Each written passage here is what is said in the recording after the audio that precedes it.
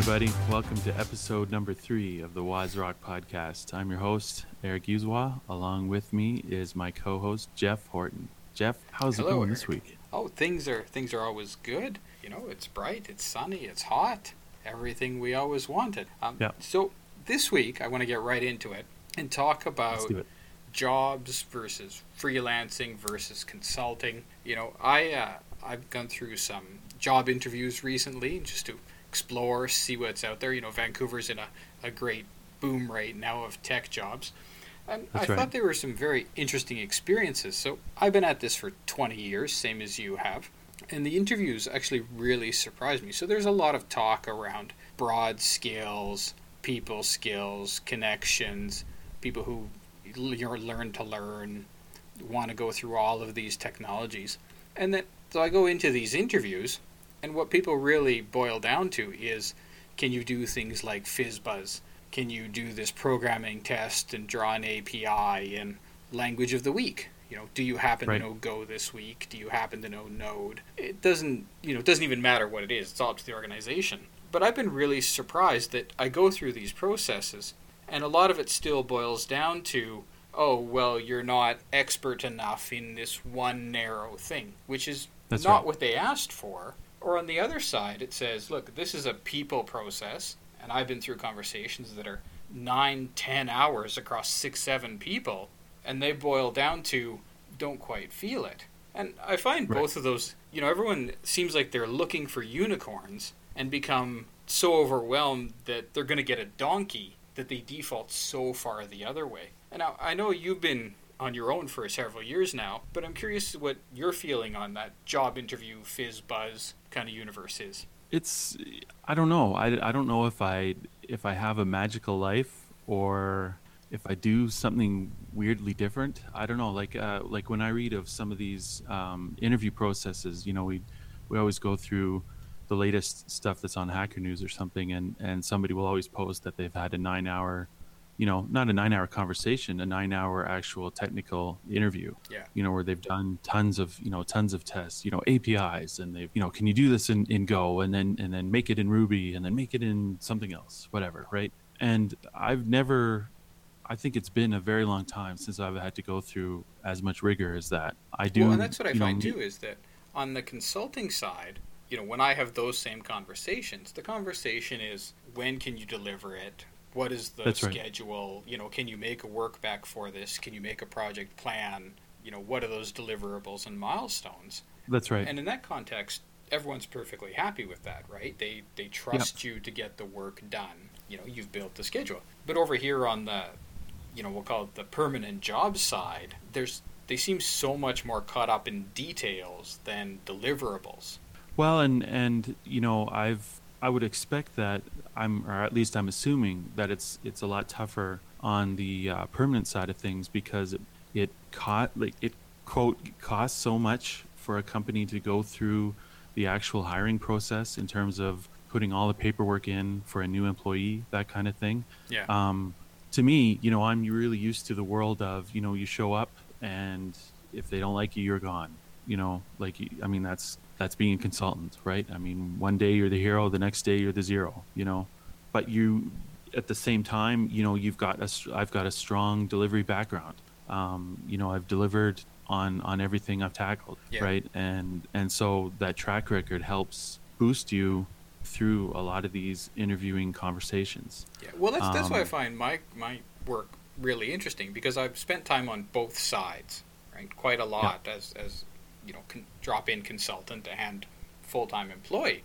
But the experience on one side or the other don't cross, right? So everything we talk about in the consulting world and deliverables and things like that, well, I've done that same as you. Yeah. But in a job interview type scenario, it's not worth anything. Right. But these are the same people who read the Hacker News and believe in fire fast and those kinds of things. So I just find it very, I don't know, odd, I suppose is the word, right? I like the consulting world more myself. You know, and the interviews are interesting to go and see to and understand what people are asking, but it's a very, I find, I don't know, those worlds are confusing to me, I suppose. But so if we come back to hiring, 20 years ago, 15 years ago, I was in recruiting. So I used to go out and hunt guys like you and try and get you into contract projects. And so in those days, there was a lot of body shop kind of work. I'm glad that tech has gotten away from that, and it's not quite so, here's a warm body who knows Java. Good luck. Yeah. But even in recruiting, there's still a lot of, the fit. Talk about fit. Fit matters more than anything. You can teach skill, but they've got to be on the people side. The guys you have beers with are not the same as the guys who deliver, are not the same as the technical experts. And it's a lot like now in tech, especially, we're chasing 3 distinct types of people. And I'm actually curious too, like, would we hire an accountant like this? Right? Are you going to go out and get your accountant, look, can you do this 3-hour tax return exercise for me to make sure that you're a good accountant? Right. You know what? I don't think I would. Yeah. So why, why is that kind of testing? Why does FizzBuzz exist in tech, but there's not a accountant FizzBuzz? Or maybe there is and we don't know about it. But is there a doctor FizzBuzz, an accountant FizzBuzz, a storekeeper FizzBuzz? I guess to that, I would say a large part of that really comes down to trust. You know what I mean? You're right. Like you would not go when you're hiring a lawyer or a doctor or an accountant, like you say, or even a mechanic. You wouldn't put them through the ringer. Here's a broken down car, put it together, whatever. Yeah. And then you can work on my, super old van, right? Yeah, exactly. If you can work on this perfectly clean setup Ferrari scenario, then you can come work on the Volkswagen. I'm sure you'll be fine on my Plymouth, right? Yeah. So no, and I've never quite really understood that either. And I don't know what initially drove that. I don't know if it's because on one hand you might have the managers who are really good on the managing people side of things, but who don't understand anything about the technical stuff. And so then they usually bring in like a lead developer or whatever to handle the technical part of the interview. And over time, that has kind of driven that interview style. Yeah, so this is the thing. Does this evolve just because techs are really bad at interviewing techs? Or it's super easy to lie your way through? If you're getting a guy who just fell out of university, then for sure, maybe he only knows the algorithm. But once you get into people who are, 5, 10, 15 years into their career, I've not met a lot of people in software who can build a 15-year career just screwing around. That's right. And no, I haven't either. I've encountered people who maybe they deliver at a different speed. Maybe they have to go through a longer analytical processing type of process. So they're, on one hand, they're highly analytical, but they're a little bit slower on the developing output. And then there's others who are really, really high developing output, but quite, I wouldn't say weak, but just lower on the analytical side, right? Yeah. So that's why I wonder if, things like some of these interviews, are we optimizing for one kind of developer? Not necessarily the best developer in all situations, but one kind. Right. Well, and that's if the interviewer understands exactly what they want. Sometimes they don't.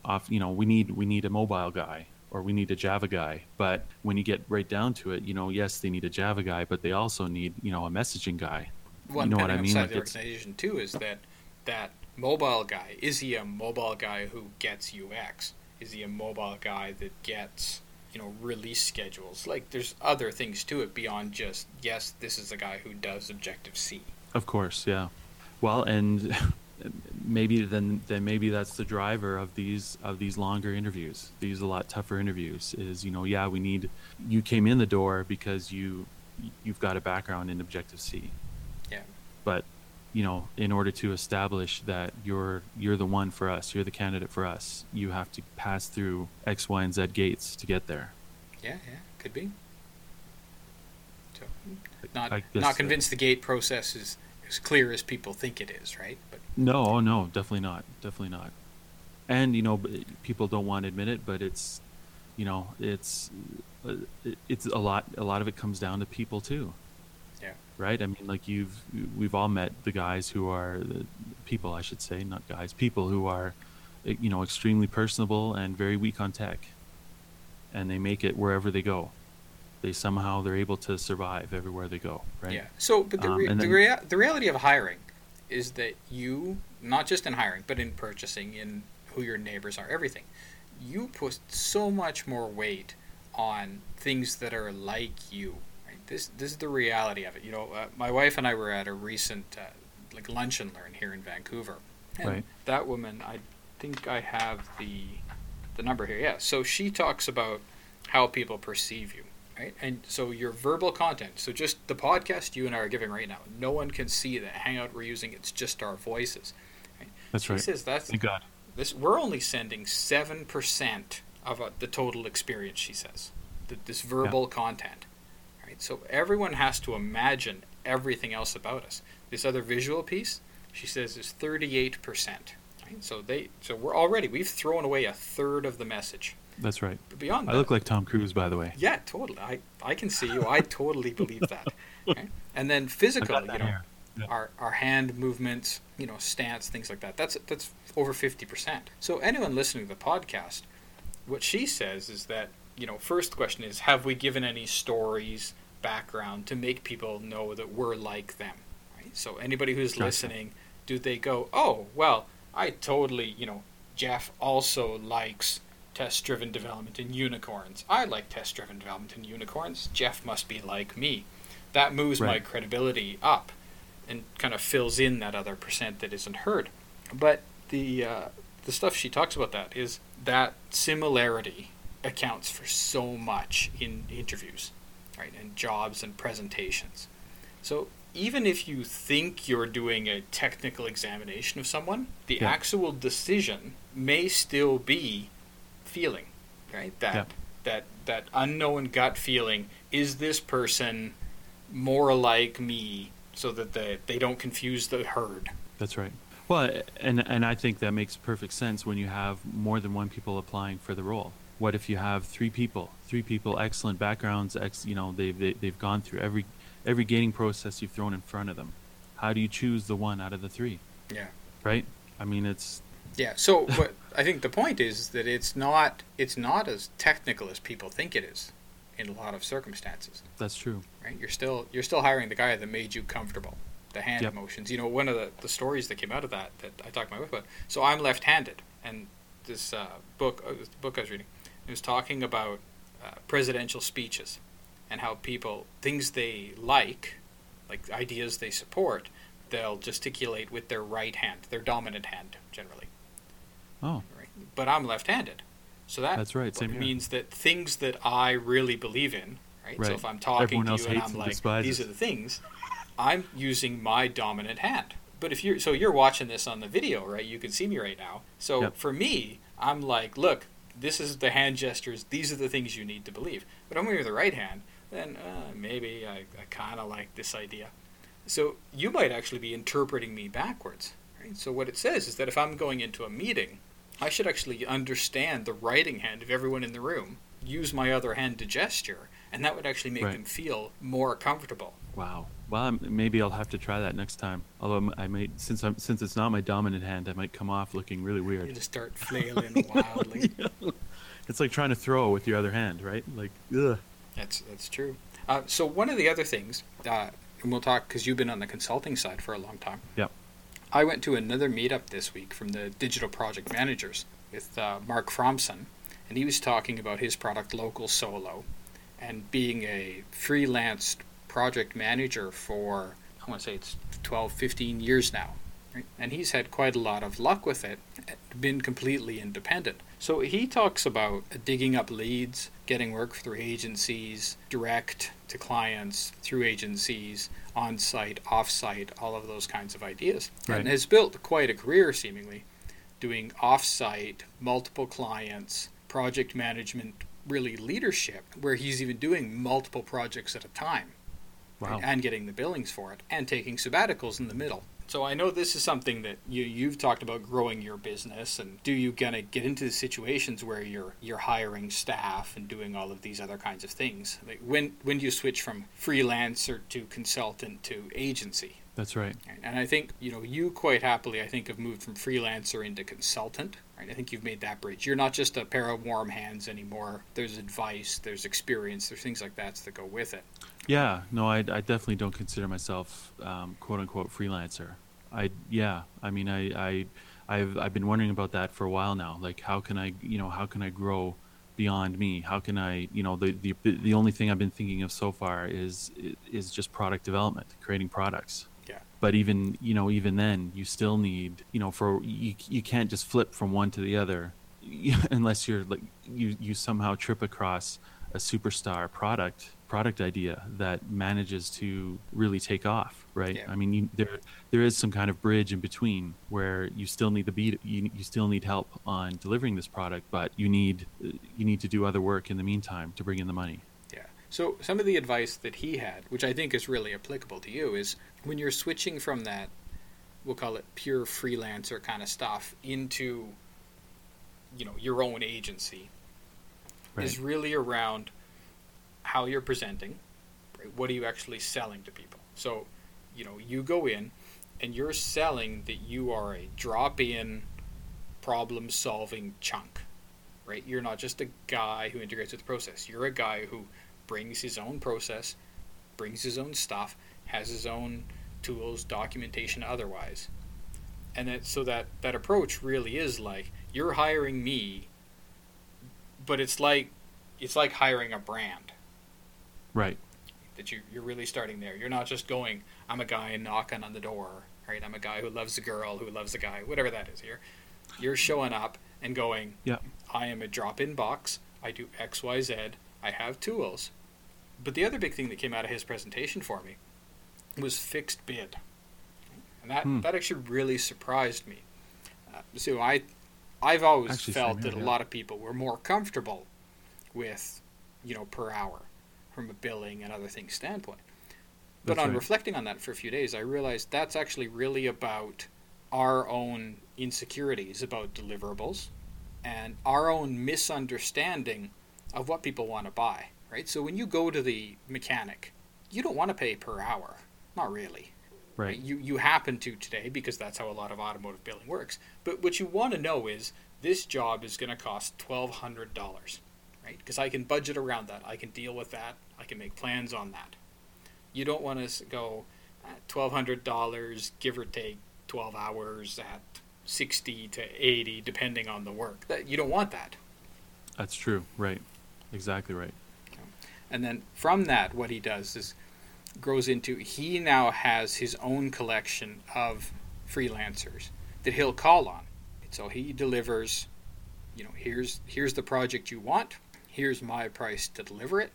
If you want me to come up with other people to help do the work, then I've got bench guys that I can call, right? And they can be wherever. Sometimes that's a pass-through billing. Sometimes that's direct to the client. Usually in agency terms, he says, not, outright direct clients. Sometimes you're marking up that work. Right. But the point is that you're selling $40,000 worth of work, right? And that, we've talked about that before, is that's one of those bigger keys in moving into project and project-based billables. That's right. You can't be scared of that, right? Now, of course, that means that you can get stuck in estimating. You can get stuck in all kinds of places. And there's ways to mitigate that.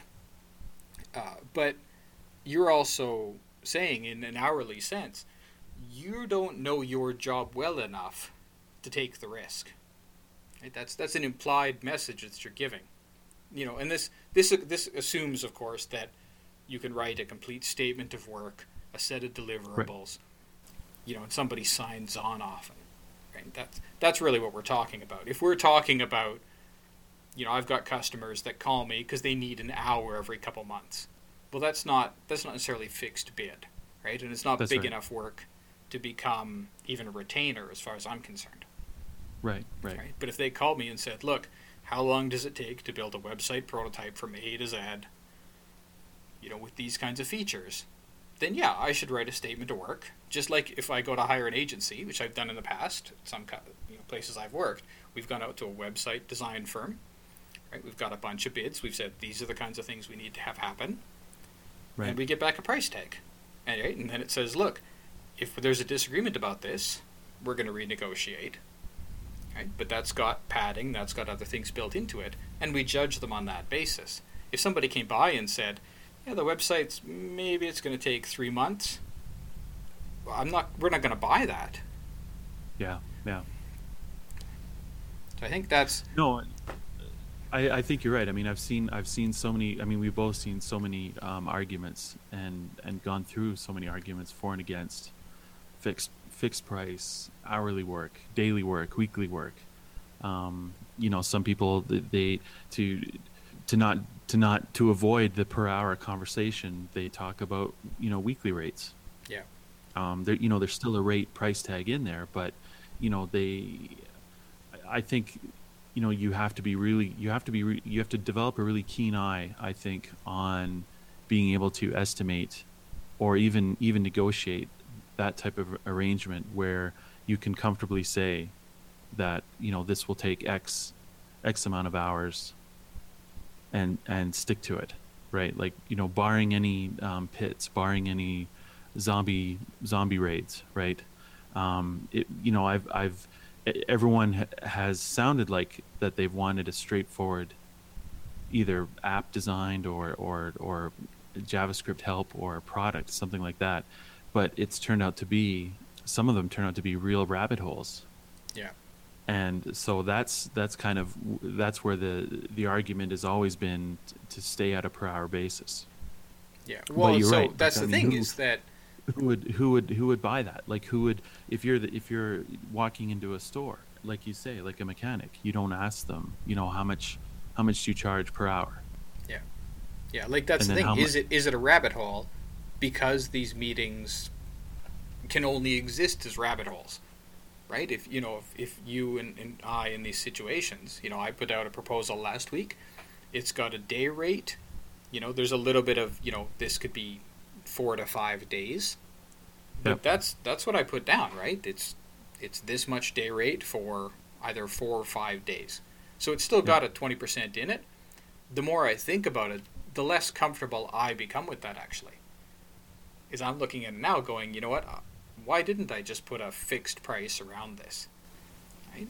If my estimates are wrong, then I'm hoping that I've put enough buffer in, and then I've got enough experience and really thought through the problem of what I'm selling. Even this isn't a website, right? This is architectural review, things like that. So, right. What am I going to say? Oh, I'm going to charge you a nickel per line of code? Well, that doesn't make any sense either. I have to be confident in, here's the bundle I'm selling you. Right. But so if you go into these situations, why not? If you really force them to sit down and make a statement of work, this is what the actual deliverables, this is what milestones are, then estimating shouldn't be that hard, right? And I think it's That's just right. as much on the clients who don't want to do that. Yeah. Right? I was just going to say, I think a lot of projects would end up being a little bit more successful, or at least less hairy, if they did start out that way. Yeah. Where you force them to really, make decisions and think up front, right? Instead of, let's just get going, We'll pay you per hour. Let's get to work, right? Yeah. But if they had sat down at the beginning and said, this is the kind of thing we want to do, and then even they would, by talking through it, as well as I do, by talking through things, sometimes it actually reveals either features that they no longer need, or features that they didn't know that they actually need now. Yeah. And they revealed themselves because they talked about it. They analyzed a little bit of creating the statement of work. Yeah, well, that's the thing. Like, design documents and a statement of works have gone out of fashion for a lot of little companies. Bigger companies, of course, They still matter because you're talking about a lot of resources. That's right. I don't think I've had a real conversation, client initiated about design docs and statements of work for companies less than 10, 15 people. I think there's an awful lot of, this is kind of what we're doing, this is our week-to-week agile flow, right? Like That's the backlog, like a never-ending to-do list, even a prioritized to-do list is not the same as a goal. Right. And I think that, when you're in an environment like that, I think that's what the main driver is towards getting just trying to hire as many, permanent staff that as you can, because then you're not, well, I guess in some ways you are, but you're not paying dollar mistakes for if you don't understand some of the decisions you haven't yet made when you farm it out to an agency or something like that. Do you know what I mean? Like you have you're experimenting all of the time, I guess, is another way of looking at it. Well, so to bring this all around to that hiring we talked about at the start. Yeah. If your process is, you don't use the ad hoc, but if your process is always week to week, stick glue on the wall, see what has to happen, then the things that you say you're hiring for are actually never what happens day to day in practice anyway. Right? You're simply, if you're like, we have to have this expert in Z, but every 2 weeks you're like, well, maybe Z, we'll put it inside a messaging system, we'll do this time, we'll throw some machine learning in, it'll be great. Right. You're not necessarily getting anywhere. Right. And, to that I would say, you also, the danger there is that you also need a little bit of wiggle room where you can experiment a little if you need to. Yeah. Like if you come across a particular library or I don't want to say technology, because I wouldn't recommend switching technologies halfway through anything, but when you come across a library out of the blue that seems to really drop in to exactly some of the problem you're trying to solve, then I think it's worth trying a little experiment to see if that is the key to fixing that one area. It can be. So, but this is part of a large argument we'll have maybe next week about monoliths versus microservices, right? And how one is, neither one of them is the best way to solve anything. Right.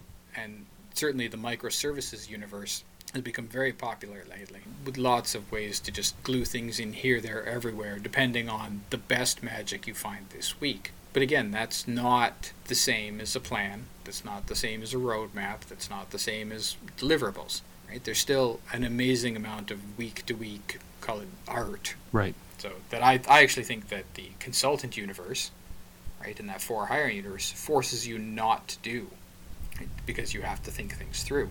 So, but maybe we've gone a bit of a circle today, so that's okay.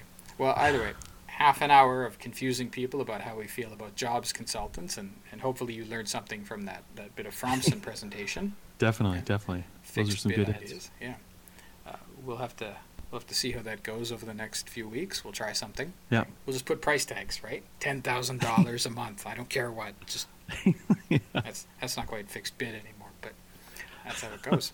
Either way, lovely chat, and I'll catch you again next week. Fantastic as usual. Thanks a lot. Okay, bye. Have a good week. Thanks for listening, everyone.